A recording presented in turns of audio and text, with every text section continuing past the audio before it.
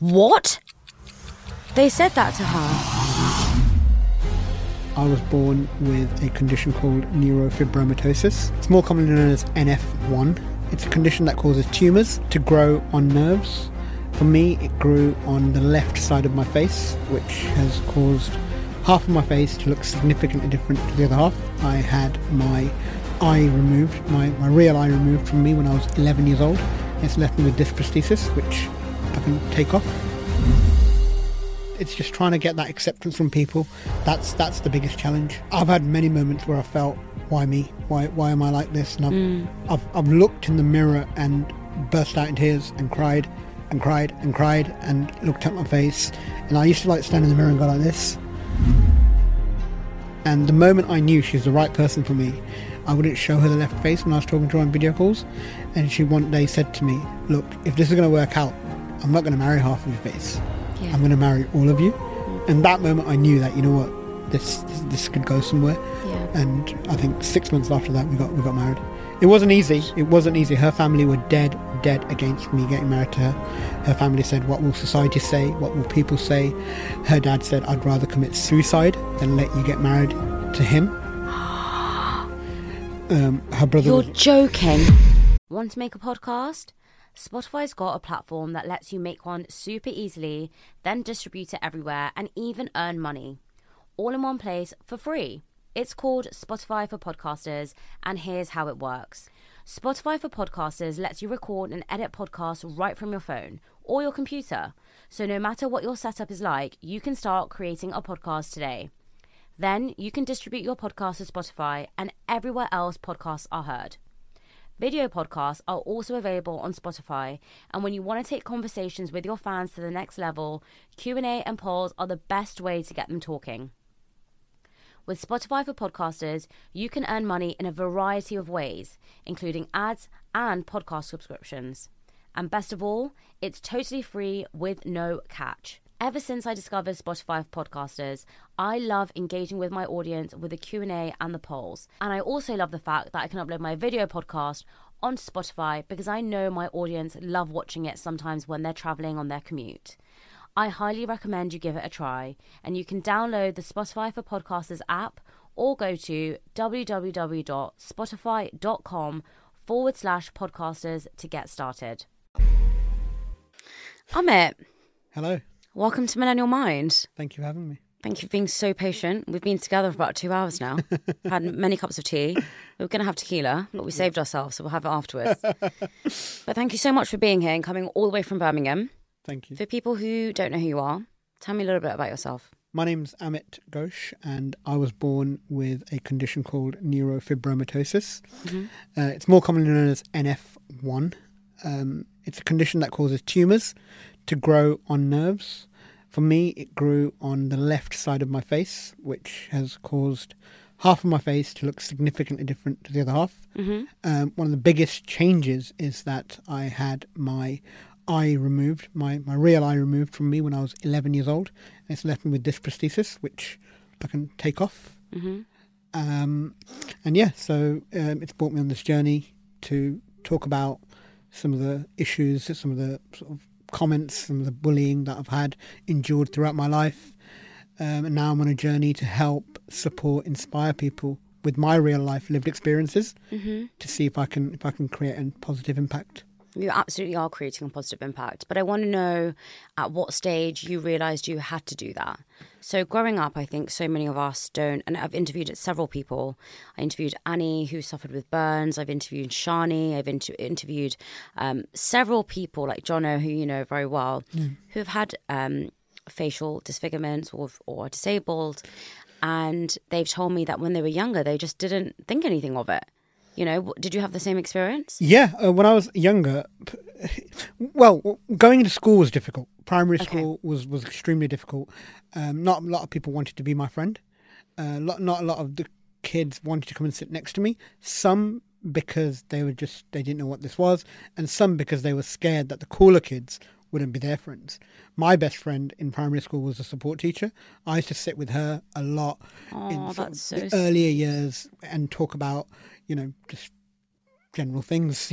I don't remember what exactly, but I remember I'd be, sitting with her. And I still know her, and she came to my wedding party that I had here and everything. And she's such an amazing person. But it takes me back to those memories that I just couldn't connect with children in that way. Yeah. Especially in the earlier years, sort of year 3, year 4. Much later on, when I started sort of expressing some of my personality traits, that did children and other people start to resonate with me.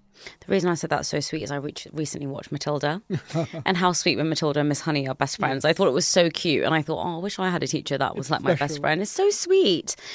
You talked around it was difficult for you to make friends in school. Now, a lot of people find it difficult to make friends in school. And a lot of the time we jump to conclusions, right? Yes. I felt the same way when I remember always thinking that, oh, this person doesn't want to be friends with me because I have hairy legs. And when I was in school, I was worried about my moustache or my monobrow or having, hairy legs or hairy arms. And I almost made that assumption. It wasn't that someone ever said that to me. Did you make the assumption that people didn't want to be friends with you, or was it said to you? I think I did make the assumption to a certain extent because I could see in the mirror that I look visibly different. And some children would make comments like, they'd call me a half face, or they'd say, what's happened to your face? What's wrong with you? And like towards sort of the year 4, year 5, they'd be like, oh, did you get run over by a train? Did you have an accident? And it's all those comments that were like, oh, is this the reason why these children don't want to connect with me? Is this the reason why they don't want to spend time with me? And, you go back home, you look in the mirror and you feel like, why me? Why do I look like this? Is this the reason why people don't want to hang out with me? And did you have siblings? Yeah, I've got three older siblings, 2 sisters and a brother. And how were they towards you? To be fair, my family was so supportive, and that's one of the reasons why I am who I am today. They never let me realise that I've even got a condition. I used to be petrified of my brother. Like, really? As an older brother, he was into sound a lot. Like, he loves music, and he's got he had these really expensive speakers. Yeah. And anyone who knows about speakers, there's these tweeters on the top. Yeah. And you could take the front grill off, and I poked the mic then. I poked the speakers. Yeah. And I damaged it, and I just covered it, hoping he wouldn't realise. And because he was so into sound, the first day he came and listened to it, and he was like, "This doesn't sound right." And I was sitting there going, "Oh my god!" He took the grill up, and he was like, "How did that happen?" He looked at me straight, and I was like, "Wasn't me?" He goes, "Yes, it was." And any Asian family, you get beatings. You don't get told off. So I had to run away. But yeah. That was one of the reasons why I think, because I was treated in that sort of same manner, like not different, or I wasn't treated that I'm not normal, gave me that confidence to say, actually, you know what, I can be just like everyone else. So yeah, my siblings, my family played a big role in that. I remember speaking to one of my other friends, and she said the same thing around when you're not treated differently, it's a good and a bad thing, because then often you're almost shocked by other people's opinions because your own family haven't told you that, but then at the same time they gave you that confidence. So it's kind of tricky. As you were getting bullied in school, did you ever communicate that with your family? Not always. Sometimes I would, and my brother would be very, very supportive of it. He would want to go and talk to those. Sometimes I was scared to tell him because I just feel like he'd just go and beat them up. So I wouldn't want to tell him. But they were extremely supportive of that. But I get your point about how sometimes they're sugarcoating you so much that when you step out into the real world, suddenly it's a shock to you, and that's when that kind of journey started to. For me, subconsciously at that age, that, okay, I'm not being accepted by these children or school or outside because of the way I look, but is it really them or is it me? And that's, that it's subconscious then, but now thinking about it, it's that acceptance. Correct. It's the acceptance from my family that, you're different and it's fine, let's get on with it. And I looked in the mirror and said, I'm different. And I need to do something about it. And then I used to love playing cricket. I used to come home and play cricket by myself. In those days we used to have those big black bins. Yeah. So I put the bin in the middle of the road and on the footpath, and I'd just bowl to it all day. I'd just come home and I'd just bowl to it and then go collect the ball, come back, bowl again. And I went to school one day and I told one of the students that, I really enjoy playing cricket. And he's like, me too. And he's like, oh, I don't live too far away from you. Let's play cricket.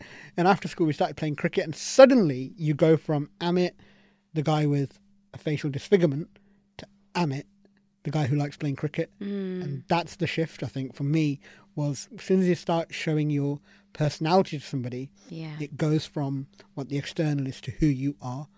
And that's when I started, at that time, subconsciously, but I started building on my personality. And that's what helped me through it. I love that. And it just takes one person to really see past that, doesn't it? Yeah. For you to stop being so worried about what other people think. It just takes one person to be like, all right, okay, cool, whatever. Like, let's just, play cricket or, let's go to the movies. And you're just like, oh, okay, cool, I think it's really, really important where you said subconsciously it was about your confidence, because obviously now when you look back, you can pull things together. But at the time, you don't know what's going on. You're so young, and it's very difficult for any teenager to, acknowledge those feelings. Talk to me about getting a job, going to university. Did you go to university? I did. It was my dad's dream that I go to university. None of us, we all came here when I was 2 years old, so my siblings were a lot older than me. Okay. So they didn't get that opportunity to go to university or have that full education. So he wanted me to go to university, and that was his dream, and that became my dream as well. Went to university again. Those challenges of every time I went from, so when I went from primary school to secondary school, it taken me many years to build that confidence, build that circle, show my personality. And suddenly now I'm going to go to secondary school, and I've got to now do that all over again. And then in college, and then in university. It was, all those phases were really, really challenging for me. Yeah. But I got through them by using that same kind of mantra that, you've got to celebrate who you are. You've got to embrace who you are. And then if you show your personality traits to people will, they may think of you about, this person's got something wrong with his face for the first few days. Yeah. But then as time goes on, they relate to you with your personality traits. So, he likes going out for a drink on a Friday night, or, he likes playing cricket, or, he likes going tequila. For walks. Likes tequila. Yeah, something like that. Exactly. Yeah. You said that every time you had to go through this period of change from secondary school to college to university, what were some of the hardest parts of doing that? Because it's very difficult to keep on going through the same challenge but with different comments. Does that make sense? Yeah. Same situation, different challenge, I guess. Yeah, I think the hardest part for anybody, when you're transitioning from one place to another, is getting accepted, getting liked by people, being welcomed by new groups of friends. Or that was the biggest challenge for me. Like, I'd sit in a classroom or a lecture theatre, and I'd always sit on the left side of the room, so the right side of my face was showing to everybody, because I'd fear that if I sat on the right side and my left side was showing, nobody would want to come and sit next to me. And it's those things, and it's just trying to get that acceptance from people.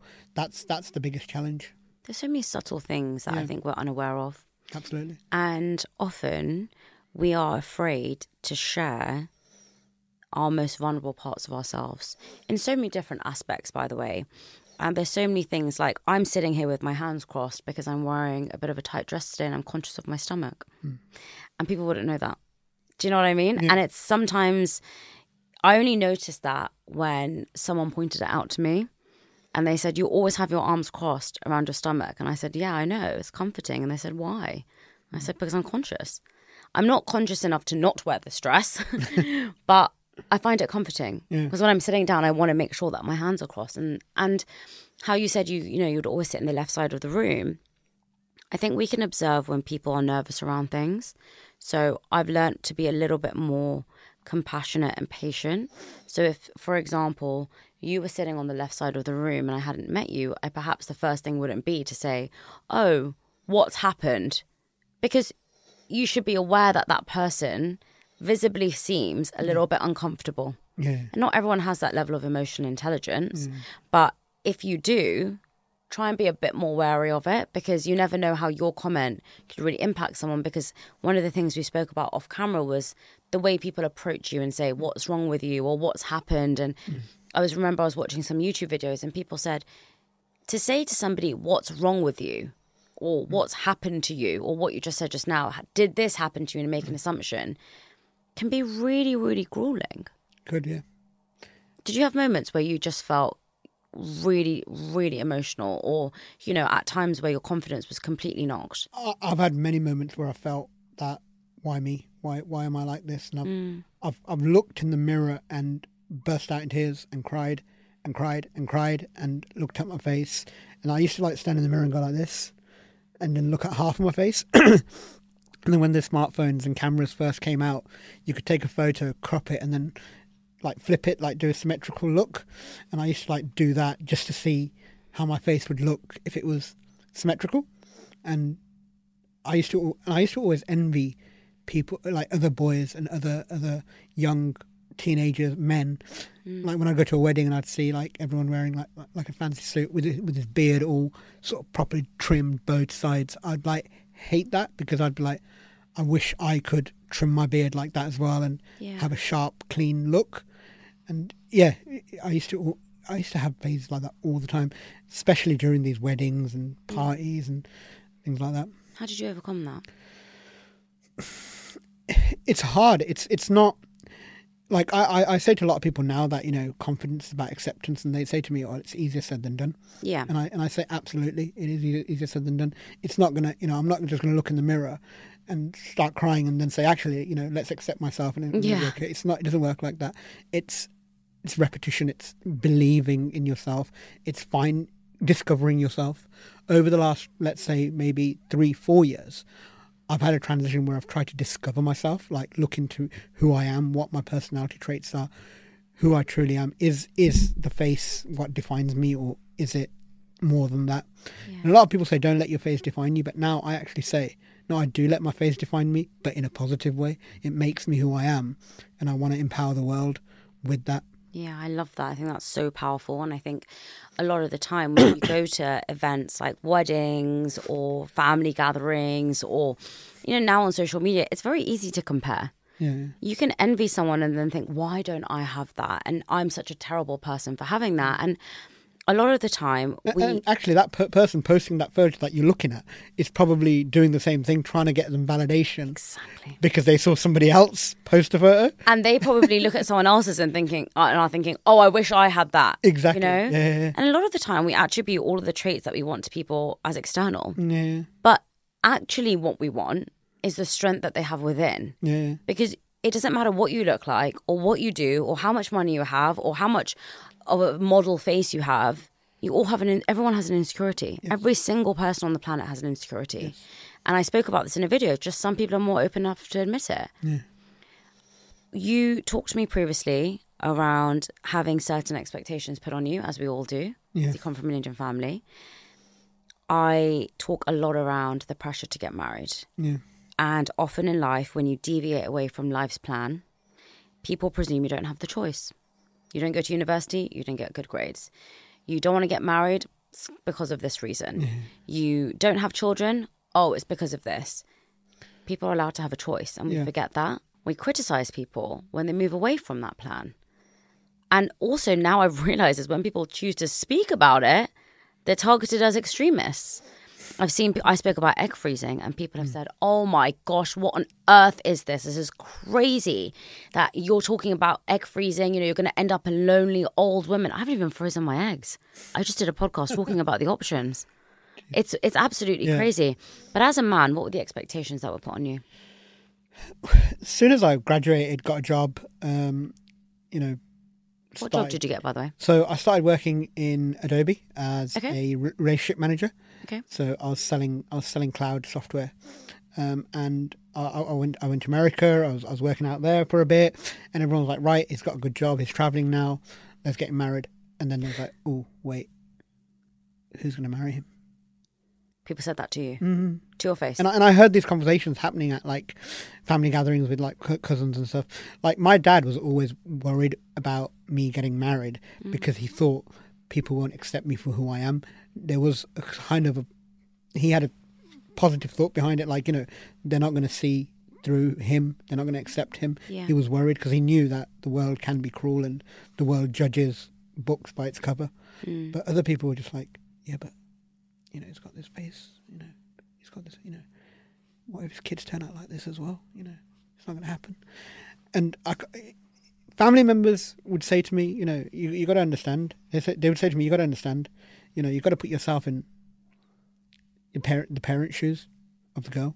Would you want your daughter to marry someone who looks like you? And I'm like, how can you just say that to my face? And I'd say yes, absolutely. If that person has certain values that I think are good enough, then yeah. And at the end of the day, who am I to decide who my daughter marries anyway? If there's obviously alarm bells there, I'd advise her. But other than that, no, she can marry who she wants. And I'd say that to them and they'd be like, yeah, but, try and understand. I'm like, yeah, but I'm not desperate to get married either. You guys are trying to find me arranged marriages and you guys are on the flip side saying, try and understand. I'm like, I'm cool. I'm busy. I'm getting on with my life. Did your siblings have arranged marriages? Yes, they did. Yeah. Okay. So my oldest sister has arranged marriage. Then my brother had an arranged marriage. But then during my brother's wedding, my other sister fell in love with my sister-in-law's brother. Oh my they God, met that's at so the wedding. Funny. So then they got married. Aww. So her one was a kind of a love marriage come yes. arranged marriage. So it was quite a normal thing for you to go through this arranged marriage procedure. I actually spoke to someone the other day and they said, everyone in my family got an arranged marriage. And I was so confused. I thought, I don't know anyone who's had an arranged marriage. So I guess in different families, it does... It is the norm, and it's not forced, it's just assisted. Yeah. Right? So it's not you have to marry this person, No. it's just an introduction. Yeah. How did you feel when people would say to you, how are you ever going to find someone? Terrible. I'd feel terrible when someone say that. I've had it in weddings, people would say, oh, they'd be joking around, if I'd go to a mate's wedding, they'd be joking around oh, do you wish you got married as well? When's in a snidey way, when's your turn? But then they'd be like, oh yeah, but... And people say that to me all the time as well. Oh, are you going to get married next? Yeah. And I don't know how many times I have to say it. Stop asking me when I'm getting married. I don't know how many times I have to tell people. But I think I understand. The reason I asked that question is, were you used to it at that point? Were you kind of not bothered if someone said that to you, or did it impact you? It impacted me. Okay. It always impacted me when people said that to me because it just reminded me that I'm different and that I'm maybe not good enough. It always gave me that impression that, yeah, you might have the good job, you might have, the degree and whatever, you have, but are you going to get married though? It's getting married is what people believe is the most important thing in your life. It doesn't matter about your job. It doesn't matter about how well you're doing and just generally. It doesn't matter how you're growing. It doesn't matter how many people you're helping. Are you married? Is genuinely just the most important thing that people want to know. When did you get married? I got married in December 2021. So only 2 years ago? Just so a year recently. and a half, amazing. Recently. And how did you meet your wife? So it was through a family friend, actually. So obviously my family were trying to get this arranged marriage done for me. They were trying to see if they can assist, like you said, introduce me to someone. A lot of the times parents were just... So the traditional way arranged marriages work is the first photographs are exchanged. Okay. And I wasn't getting... Families were just rejecting me because of the way I look. Plain and simple. But then there were some that were talking to me and I could see, especially from India, see straight through it. They just wanted to marry me to come to England. So I was like, no, this is not happening. So I was in India and I was talking to my friend about this and I was telling him that, my family are trying really hard, but I just don't think it's going to work, and I'm busy as well and it's not going to work. So I came back to England and he messaged me saying, or he called me, I think, and he said, oh, there's this girl, that I know that I think you two would really work. Can I introduce her? And I'm like, if you feel it's right, do it. And he went and spoke to her and he said, oh, he lives in England. And she was like, hell no, I'm way too busy. She's a makeup artist by profession. Yeah. Apparently she was fully booked for the next 6 months. She was like, I'm just too busy right now to be talking to somebody. Okay. So no. And then at that point, he hadn't told her about my condition or anything. And then he did. And she was like, yeah, that doesn't bother me, but I just don't want to, I'm not ready. And I'm not going to move to England. Yeah. So he came and told me, and he told her that I'm gonna give him your number anyway. And he came and told me, and I was like, I can't message her, Yeah, she said no. Yeah, she said no. He's like, no, do it. Trust me, just do it. It's serendipity. When it's meant to be, it's meant to be. Yeah. I sent her a message, and she didn't reply for a day, and that killed me. But then she did. 3 dots. Yeah. Then she replied, and then it was that click. She replied. We started talking. We started video calling, and the moment I knew she was the right person for me, I used to show her half of my face. I wouldn't show her the left face when I was talking to her on video calls. And she one day said to me, look, if this is going to work out, I'm not going to marry half of your face. Yeah. I'm going to marry all of you. So quit showing me half of your face and just show me all of your face. And that moment I knew that, you know what, this could go somewhere. Yeah. And I think 6 months after that, we got married. It wasn't easy. It wasn't easy. Her family were dead against me getting married to her. Her family said, what will society say? What will people say? Her dad said, I'd rather commit suicide than let you get married to him. Her brother You're joking. Yeah, he was like, I'd rather commit suicide than get married to him. Her brother was like, this is not going to happen. I'm not, and her brother was like, you're going to go to England and you're going to get unattracted to him one day. And everybody in her family was just absolutely against it, to a point where she had given up at one point as well. But she came back. I think it lasted 2 days. She didn't talk to me for about 2 days, and then she came back and said, no, let's make this work. She rang me one day saying, can you come to England? Can you come to India? When can you come to India? We want to do this.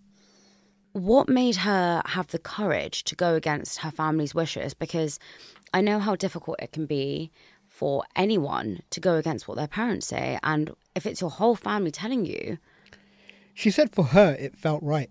I mean, it just, she couldn't bear saying no to me and breaking me, because she knew that it took a lot for me to build myself up to trust someone. Yeah. And for her to break that trust would just break her. And even like when I got to India, the day before the wedding, her auntie came to her and said, don't do this. There's still time. There's still time. And even then, when she went through with it, they were like, you must have done something really bad in your life. And now karma is serving you with this man. What? They said that to her? Yeah. Did you hear that? These are some of the comments she told me. And she's always also said to me that there's so much more that I've not told you, that, I can never tell you. That breaks me. But, she goes, it's hard. It's very, very hard for her. That's so difficult. People often talk about karma, and I find it quite difficult to digest when people say where you are in your life right now as a result of your previous life. And people have mentioned that same logic to people who have had facial disfigurements, disabilities. People said that to my dad. That I heard that. I think someone said that to Shani's parents as well, yeah. You must have, done something, and that's why. And my dad was the bravest, most courageous man ever. Everything I am today was because of him. He's made me so strong. But, he never let that, well, he probably did get to him, but he never let it affect me. So difficult, because almost when you're getting attacked by all angles, it's very difficult to keep strong. Yeah. Tell me how you, after you got married, you came back to the UK and Deliveroo. Deliveroo, yeah. The story about Deliveroo is they had to change their entire policy for you. Yes. Tell me about that. So after getting married, I came back and it was COVID. It was still kind of lockdown-ish kind of time. So I needed some extra money because I just got married. I was bringing my wife here. So in the evenings, I thought I'd do some delivery driving, do some deliveries. And one of their KYCs, know your customer, was to take a picture of your passport and then take a photo of your face and do some videos, doing some gestures and blinking. Now, when I was blinking and I was doing the gestures, the app wasn't picking it up because obviously I can't blink with two eyes. And when I'm opening my mouth, only half of my teeth are showing. So it wasn't recognising it. And it just wasn't recognising it, and that was just really upsetting me because it just wasn't working. And I knew it wasn't working because I looked visibly different. So I emailed them. They ignored it the first time. Emailed them again. They were like, keep trying. It wasn't working. And I had to explain to them that, look, this isn't working. And it's like these automated responses you get. So, I'm not getting anywhere with it. And then I sent them a picture of my face saying, look, this is why it's not working. And then I got a response saying that they're going to change the policy and let me sort of go through that. And then I could sign up. But that whole journey was just so demoralising. We think we're inclusive. We're absolutely not. We're not. In this day and age, to not have data and AI that picks that up, and you say this, that, when you go through an airport, you have the same problem. Yeah. So airports, a lot of airports now have electronic gates and cameras, and you have to look at the camera, smile. Sometimes open your mouth wide and it just doesn't work. Dating apps reject photos saying that you've put a filter on. Really? Yeah. And what about Apple ID facial recognition? Apple ID works quite well, to be fair. Okay. I've not had any trouble with Apple ID, but Okay. there's a lot of work AI needs to do to get everyone included still. AI is great in loads of different ways, but how do you think it needs to evolve and change for it to include people who have visible differences? I think software providers need to work with people with visible differences more closely to improve the software, to make it more inclusive. For someone who struggles with confidence already, if they are faced with that kind of rejection, then it's going to break them. It's going to hurt them even more. It's going to have a knock-on effect on their mental health. And AI companies need to understand this and act on it now. Confidence is a topic that so many people ask me about because as we're getting older, you would think that we're being more comfortable within our skin. But I think as we're getting older, we're seeing that there's so many different opinions, so many different choices. We're getting decision paralysis. Yeah. And being confident in making the right decision is often really difficult because you just don't know because there's so many decisions to make. How do you cope with that? I think what we all do is seek for validation externally. We're always looking for others to say we're good enough, others to say you're beautiful, likes. I put a post on the other day on social media saying, we put a post up on social media, a photo or something. Half an hour later, we'll go and check how many likes it's got. An hour later, we'll go and check how many likes it's got. Yeah. And if it's not got enough likes, we're like, I'm taking this off. Yeah. Whereas, I didn't do well, yeah. Yeah, it didn't do well. But we don't take that moment to look around us and look within us and try and say, actually, I am good enough. Take it or leave it kind of thing. So the way I deal with it now is by saying, I'll give you a classic example. Before, if you go into my Instagram and look at pictures anywhere before 6 months ago, all my photos are like this, from this angle. Really? Like this. Yeah, and I'd always stand on a certain side of my friends so I can be like this. All my pictures. Now I take pictures full face because I've accepted and I've embraced who I am. I celebrate who I am. Yeah. And I say to the world, take it or leave it. So it's that shift in mentality that people need to actually be more confident and be more happy, because you can only be confident when you are fully sort of accepting yourself. If you're not accepting yourself and you're doubting yourself, you'll never be as confident as you want to be. And I remember speaking to John about it, and he said it doesn't matter how much plastic surgery you get or how much you change, you're always going to be insecure about something if you're insecure. Exactly. And so, I said to him, but sometimes it can make people feel better. And he said, but will it? Because once you get your lips done, you might say, actually, don't really like my wrinkles on my forehead. Actually, I don't really like my tummy. Okay, actually, I don't really like this. There's just more and more and more, because the root of it is actually the inner work that you don't want to do. And you're masking it by saying that I'm going to get this done and this done and this done. Yeah. But that is a never-ending cycle. It's not just about one attribute. Exactly. And I remember watching this documentary and someone said, one of the things not to ask people with visible differences is, why don't you just get plastic surgery? Because she said, all I would do was spend my time in hospital, because there's so much that I would need to get done. Yeah. And I don't want to do that. That's not something that I choose to do. Your condition, remind me of the full name. Neurofibromatosis. NF1, yeah? NF1. Your condition, NF1, has a 50% chance of being transferred to your child if you have one. Yes. People have said to me, don't have a child. Do you want your child to go through the same challenges, bullying that you went through? Do you want to have children? I do want to have children. Me and my wife both want to have children.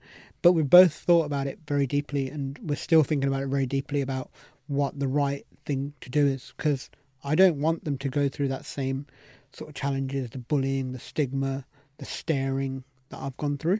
Yeah. So it's a very difficult decision of what you do. We're talking to specialists about how we can mitigate that risk, and there are ways you can mitigate the risk, but it's just one of those things that we are really worried about and concerned about at the moment. How do you make a decision like that? You're saying you're mitigating the risk. What does that mean? So, there's ways that you can genetically modify the cells. Okay. So I had a test recently where they tested my cells to see if they can identify which cell is the cell that has the neurofibromatosis. If they can identify that cell, then what they can do is they can remove that cell. Mm-hmm. So that's one way of mitigating that risk. I remember reading one of your interviews and it said, people said, why are you so different? And your response was, aren't we all different? Aren't we all different? Absolutely. I loved that. So powerful, because whilst you're saying you're really worried about that because you don't want your child to go through it, would you change it about yourself? No, I wouldn't change my...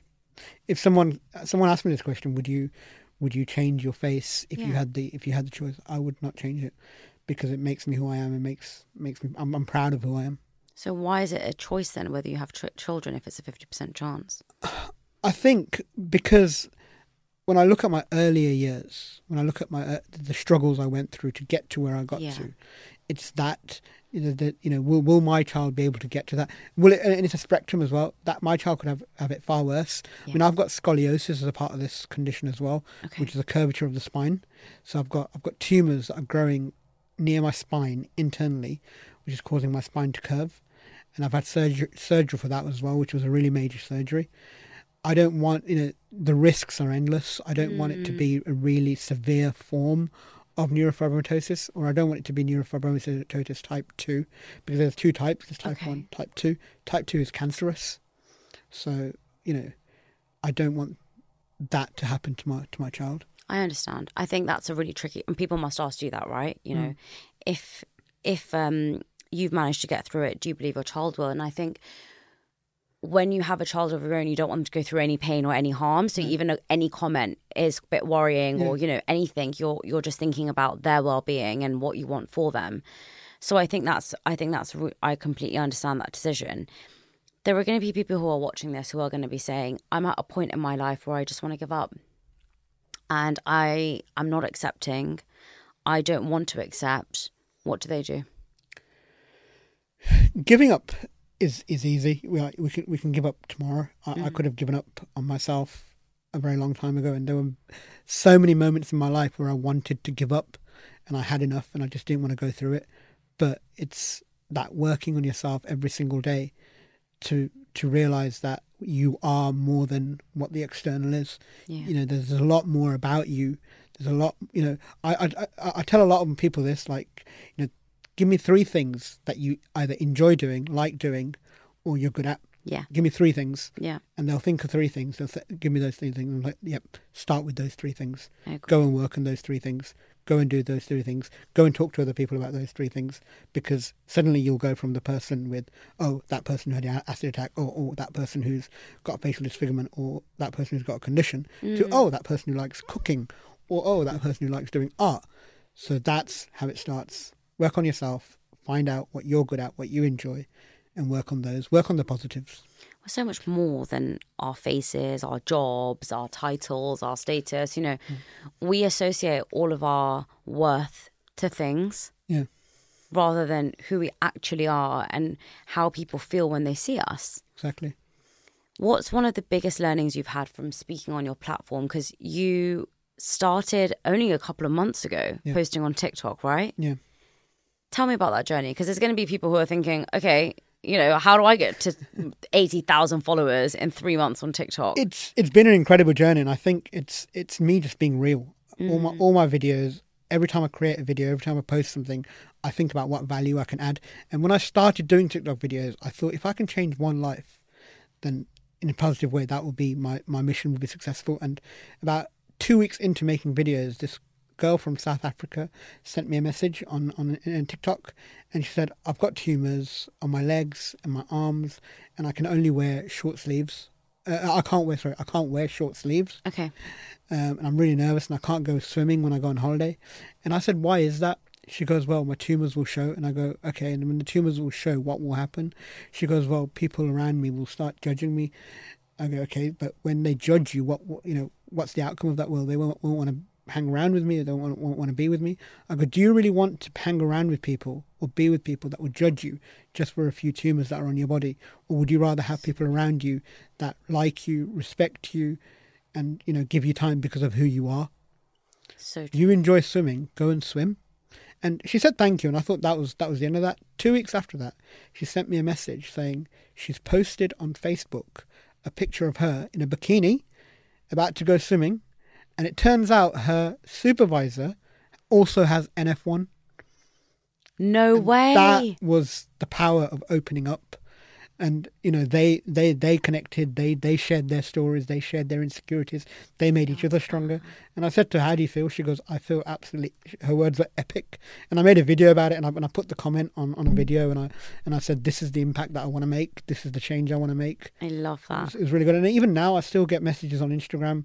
People will reach out to me and say, Amit, thank you so much for the video you just made. It's really helped, and that's why I've done it. And I always want to sort of reach out to people and help people and talk about my, you know, at the end of the day, all I can do is talk about my experience, talk about my challenges and how I've dealt with them. If that can help somebody else, then feel free to reach out to me. I love that story. So powerful. And it reminds me of, have you seen Bend It Like Beckham? Yes.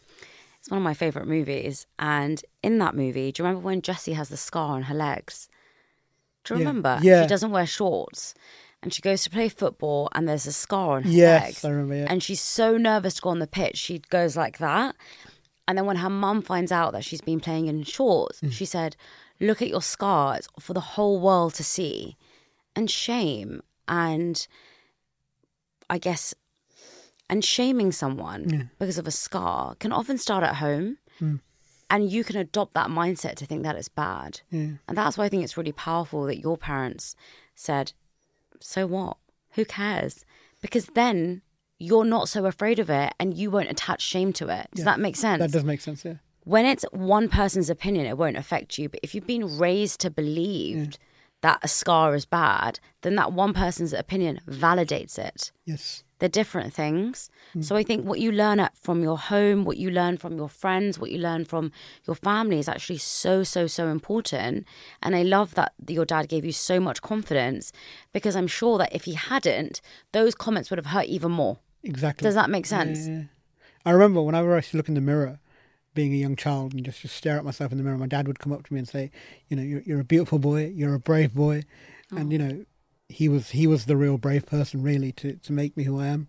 I love that. It's so powerful. I really love the stories that you said around spreading that joy on your platform as well, because whenever I get messages of someone that said, Shivani, I have no idea how much you've helped me. And I think the other day somebody messaged me and said, I watched your YouTube video and you have no idea the impact it's had on me. Thank you so much. And please don't stop making videos. I don't have very many subscribers on my new YouTube channel. I think I have under 200 and I get maybe 200 views, and that message was so sweet and kept me going. And you never realize the impact you can have on other people. And people always say it's too late to start, but it's never too late to start. In your 20s, there's this misconception that you're meant to have your life figured out. I didn't know anything in my 20s, and I didn't have the correct tools, the confidence, the right mindset in order to progress into who I wanted to be. I was very much doing what I thought other people wanted me to be. And so I think as you come into your 30s, you really figure out who you are. And I think that's really shown in your journey, right?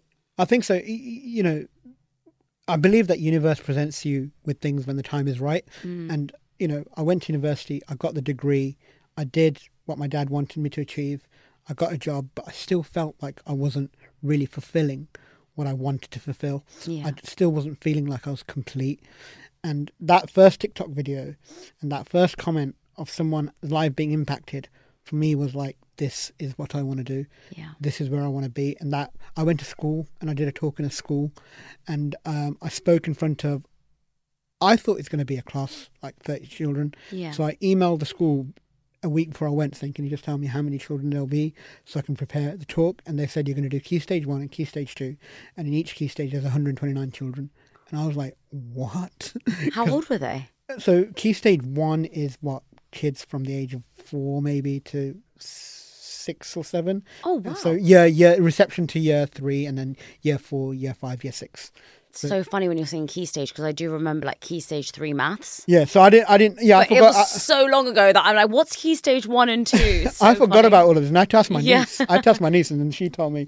And I was doing I was rehearsing with my niece. I was like, sit on the floor. I'm going to do a reel. Yeah. and I was like, what do you think questions will be? And she put her hand up, and I was like, yep, go on. And she was like, I think the first question is going to be, what happened to your eye? And that was actually the first question. Really? But yeah. So, but it's so powerful. Were you born born with just one eye? No. So I was born with two eyes. My eye was removed when I was 11 years old. Why was that? So the eyelid was having tumours growing, so it was covering the entire eye, and there was tumours growing behind the eye, so the eye was being pushed out of my skull, basically. So if it wasn't removed, it would just fall out. And was it painful? I was 11 years old. It was a really, really big surgery. Really? They cut from one side of the head to the other, literally. I've got scars going down here, there. And they told my dad all the sort of things that can go wrong, like they do, before he had to sign.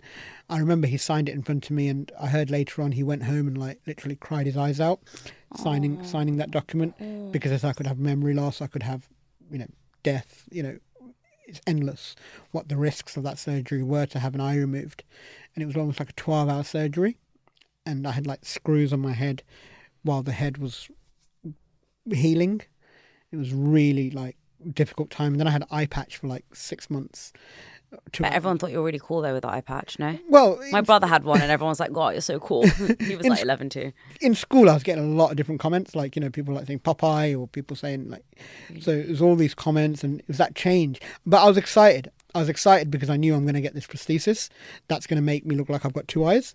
So previously, could you see in that eye? No, I couldn't see. You could never see in that eye? I've always seen with one eye. And the way it looked, the prosthesis is better. The prosthesis is better, yeah. Aesthetically, It's much better. A lot of people ask me, if you're so confident with the way you are, why did you have the eye removed? And I'm like, I had the eye removed because it was a medical requirement. Yeah. And they're like, oh, so why do you not just walk around without your eye? And I'm like, and I find it difficult to answer this question. I'm like, but what? Huh? Yeah, exactly. Yeah, I'm a bit confused by that question. Yeah, I get confused by that question. I'm like, so why don't you just walk around without your eye then? And I'm like... It really irritates me when people love to put an extreme sense of entitlement to everything. So if someone said to me, oh, well, if you're so confident, then why do you never wear makeup? Yeah. But why don't you just wear no makeup? Or why don't you just, wear pajamas outside the house? Like, I like wearing blazers. Irrelevant. It's actually quite irrelevant. Exactly. Maybe that adds to my confidence. And what's wrong with that? Exactly. We see it as you're either confident or you're not. There are certain days where I feel super confident and maybe I won't have my hand covering my stomach. Yeah. But as you saw, I ate a packet of crisps before we started. I just had like 3 teas. So I don't want to have my hands over my stomach. We see confidence as an either or, and it's a spectrum. There are days where I feel more confident than others. And I might act differently on those days where I feel more confident than others. There are days where you probably feel super confident and days where you're lacking a lot of confidence. It's totally normal. It is, yeah. It is. Like, you were talking about makeup and stuff. Like, I wear a lot of blazers. I love blazers. And I've got a collection of blazers at home. And someone said to me, oh, if you're so confident, why do you have to wear a blazer to feel better about yourself? And I'm like, it's not about that. It's about when I'm wearing that blazer and I'm just feeling like empowered. It makes me feel good. I'm not doing it to make you feel good. Exactly. I'm doing it to make myself feel good. And it makes you feel more confident. What's wrong in that? Yeah, that's the difference. I'm doing it to make I'm wearing this eye because it's making me more comfortable. I don't want to walk around showing pins hanging out my brain like when I'm sitting on the train. I don't want to do that. I'm more comfortable with wearing the eye. When you've talked about being on public transport or entering new workspaces or, meeting new people, you've often talked about staring. How do you cope with that? So initially I used to be really, really nervous when I'd see a group of kids standing at the bus stop or something, and I know I've got to walk through them or in between them. I'd put my head down and just go on my phone and just walk through them very quickly because I'd be really, really nervous. But now I look back at them into their eyes and give them a smile, because that smile can change their life. Them smiling back at me can potentially improve my day. And I remember I was sitting in a train station just before I started my TikTok journey, and my first video that I put in, I said this story. I was sitting at a train station playing on my phone, and there was a couple just staring at me, and they were staring at me for ages. So I put my phone in my pocket and I got up and I just smiled at them and I said, how are you? And it kind of baffled them a little bit. They went back and I was like, yeah, how are you? And they're like, oh, okay, all right. And I'm like, I noticed that you're staring. Is everything okay? And they said, no, it's fine, it's fine. I go, was it because I look different? And they were like, yeah, what actually happened? And then I told them and I said, look, we're all different. This is my condition. how I was born. It's fine. It's fine to be curious. It's not fine to stare. Like people, I found two sets of people in my life. Some people will stare out of ignorance, and some people will stare because they're just curious. They want to know what's happened, and I don't mind educating those people. But when you're just ignorant, it's just like, get lost. Oh my God, you're so amazing, because I have been on trains where people are staring at me and I just don't know why. But I was on a train last week and this woman was just staring. And I thought, do I have something on my face? What is going on? I checked if I'm wearing my eye. So uncomfortable. And I remember thinking, do I have food on my face? I was like, going like this. And then I got my phone out. And she was still staring. And I thought, what is it? What do you want? Why are you staring at me? It's a very intimidating feeling. It is. When people stare at me, I check if I'm wearing my eye. I'll do this. Because sometimes I've gone out my house without my eye. Like I've gone to like the local shop just to get some milk and I'm not wearing my eye, and I'm walking. I'm so insecure at that point, and I'm walking around like this because I'm not wearing it, and people are staring. I get that. I honestly find it really intimidating when someone stares at me, and sometimes I wish I was brave enough to say, "Are you okay? Yeah. What's wrong?" I kind of just stay silent because I'm scared. But a lot of the time, I will say to you, I find it really, really, really sad when I smile at someone on the train and they don't smile back at me. Yeah. I find it really sad. And I've learned to now. And I also feel like I'm ecstatically happy when I smile at someone and they smile back. I think it's the nicest thing in the whole world. Why does it affect us so much? It's really mean when you're staring at someone. It's the worst when I'm like, and they're like, yeah, with a blank face. And then I'm like, no, I think I just continue smiling as if I'm not smiling at them because I'm so awkwardly uncomfortable. A smile can make someone's day. And I said that to them. I said, like, next time you see somebody, just give them a smile. Don't just stare. It might change their life. It might change their day. That education piece is really important. It is. And we often are scared to ask questions. And instead we silence ourselves and we allow ourselves to just stare at somebody, make a certain facial expression, perhaps make a comment to our partner. And actually a lot of people would just be okay if you ask them nicely. Yeah. Ask them an open question. There'll be a lot of people that are watching or listening to this saying, okay, I don't want to make someone feel uncomfortable. I also don't want to intrude and ask a question. I also feel that how do I approach someone for the first time if I'm meeting them and we are about to have a conversation and I want to ask them? I think it starts off with a smile, definitely. Yeah. Smile at them, talk to them, don't make any assumptions. I've had people assuming that I can't talk. They're doing sign languages to me and I'm like, I can talk. What do you say? You're like, I'm like, hello. How are you? That's things? So funny. Yeah. What? Yeah. Sorry, I don't mean to say that's funny. I mean, like, that's no, strange. I'm literally like... I get that, yeah. No, it is funny. Like, why are you assuming that I can't talk just because I have a condition on my face? And what makes you think I understand? I don't understand sign language. What are you doing sign language? So when you respond saying, hello, are they... Yeah. They were like, oh, hi, yeah, how you doing? I'm like, they were like, oh, no, that's like me when I smile at someone on the train. I'm just like, yeah, I was just smiling into thin air. Awkward moment. Yeah. But for anyone, it starts off with a smile, and I think it's different. I've had people saying, like people with visible differences, saying, I don't want people to ask me. I just want them to get on. Okay. But for me, I'm happy if people say, oh, do you mind me asking, what is it that happened to you? I don't want people saying, oh, was it an accident? Oh, did you get punched in the face? Or was it an accident? I've had people say, oh, was it an acid attack? Like, no, it wasn't, Yeah, just don't assume. Yeah, don't assume. Just keep your assumptions to yourself. Yeah, they can ask me, oh, so what is it that's happened to you? I've had experiences where people have said, oh, what is it that's happened to you? And then I've told them, and then we've had the most beautiful conversations after that about music, about movies, about whatever. It can lead to so much more. But It's when people assume or when people just be ignorant is when it's painful. You mentioned off camera that it's really hard when you meet children. Yeah. I think children are the most difficult to deal with because they're very blunt and they're very clear on what their intentions are. Like whenever we used to have like not so long ago actually, we had some family members attending some lunch in our house, and someone had a child a few years ago and they've never brought that child to our house. So the child was about 4 or 5 years old, and I knew that when that child sees me, they're going to either freeze and just stare at me, or cry, or not come near me.